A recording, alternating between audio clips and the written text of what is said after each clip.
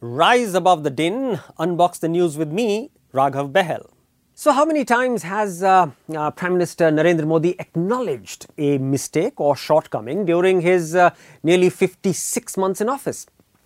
And on the rare occasion that he has done that, it's been a negative compliment to himself. Just look at how he answered the last question in his orchestrated 95-minute interview, which has been criticized for being more monologue, less question and answer. And that happened on New Year's Day 2019.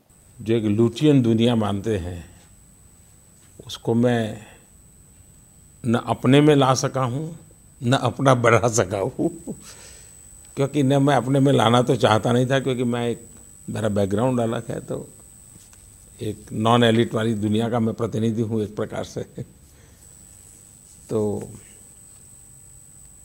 उनको मैं जीत नहीं पाया हूँ, कोशिश कर रहा हूँ. So who or what is this elite Lutyens Delhi cabal that Modi failed to win over?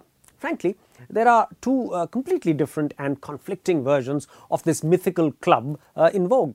In one, Lutyens Delhi stands for that cozy arrangement among arms dealers, commercial lobbyists, even honey trap fixers, businessmen, journalists, bureaucrats and politicians. Now, don't be surprised if one person doubles up in three or more of these categories. You know, the world of easy money, scotch, schmooze and sleaze, which Modi claims to have smashed. So this one cannot be his definition of Lutyens Delhi, since he would not be trying to win over these forces. In another description, quite clearly endorsed by Prime Minister Modi, Lutyens Delhi stands for that, that insufferable group of erudite, English-speaking thinkers who believe in social and cultural liberalism, human rights, religious and gender equality, small state, freer enterprise, and a dollop of efficient welfarism. Now, here's my wager. This hostility towards Lutyens Delhi is perhaps the most grievous political error. The most grievous political error that Modi has made in an otherwise canny innings as India's most persuasive or proselytizing. You take your pick, Prime Minister. In fact, I would argue that Lutyens Delhi did more to propel Modi into the Prime Minister's office than any other comparable caucus or support group. They may have opposed him in the post-Gujarat riots noughties, that's from about 2002 to 2013, but had firmly switched sides, rooting for him in 2013-14. And I shall prove this by picking up a few published quotes from a handful of the so-called Lutyens icons. And this is as per Prime Minister Modi himself. Now, here goes. Let's begin with the go-go days before May 2014. Arun Shourie at the Palkhiwala lecture, 18th of October 2013. We require persons in every place of commitment, of integrity, of competence, and with only one interest to serve, that is the national interest. In one word, we require Narendra Modi. Now here's Swami Iyer, published on the 13th of April 2013. Unlike most politicians, Modi has clearly not enriched himself.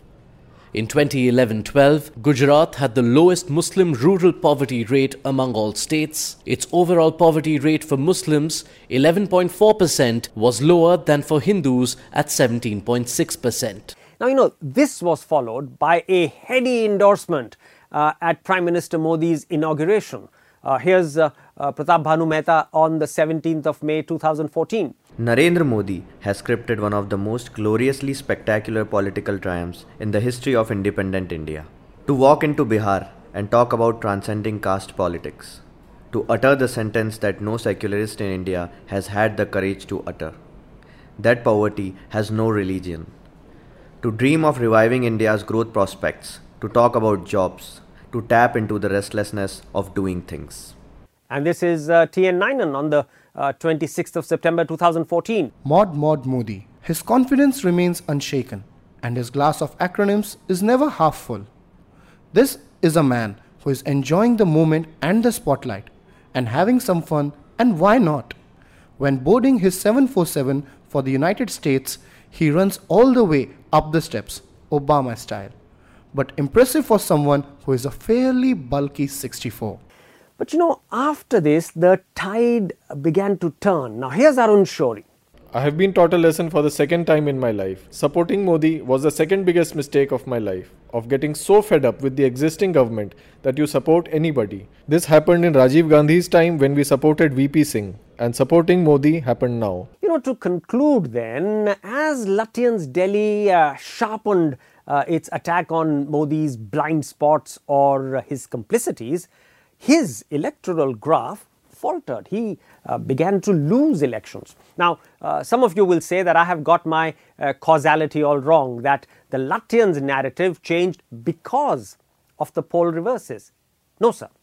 I will prove in a sequel that the electoral defeats followed the change in Lutyens' discourse, not vice versa. Thanks for listening. Tune in next week for another episode of Raghav's Take.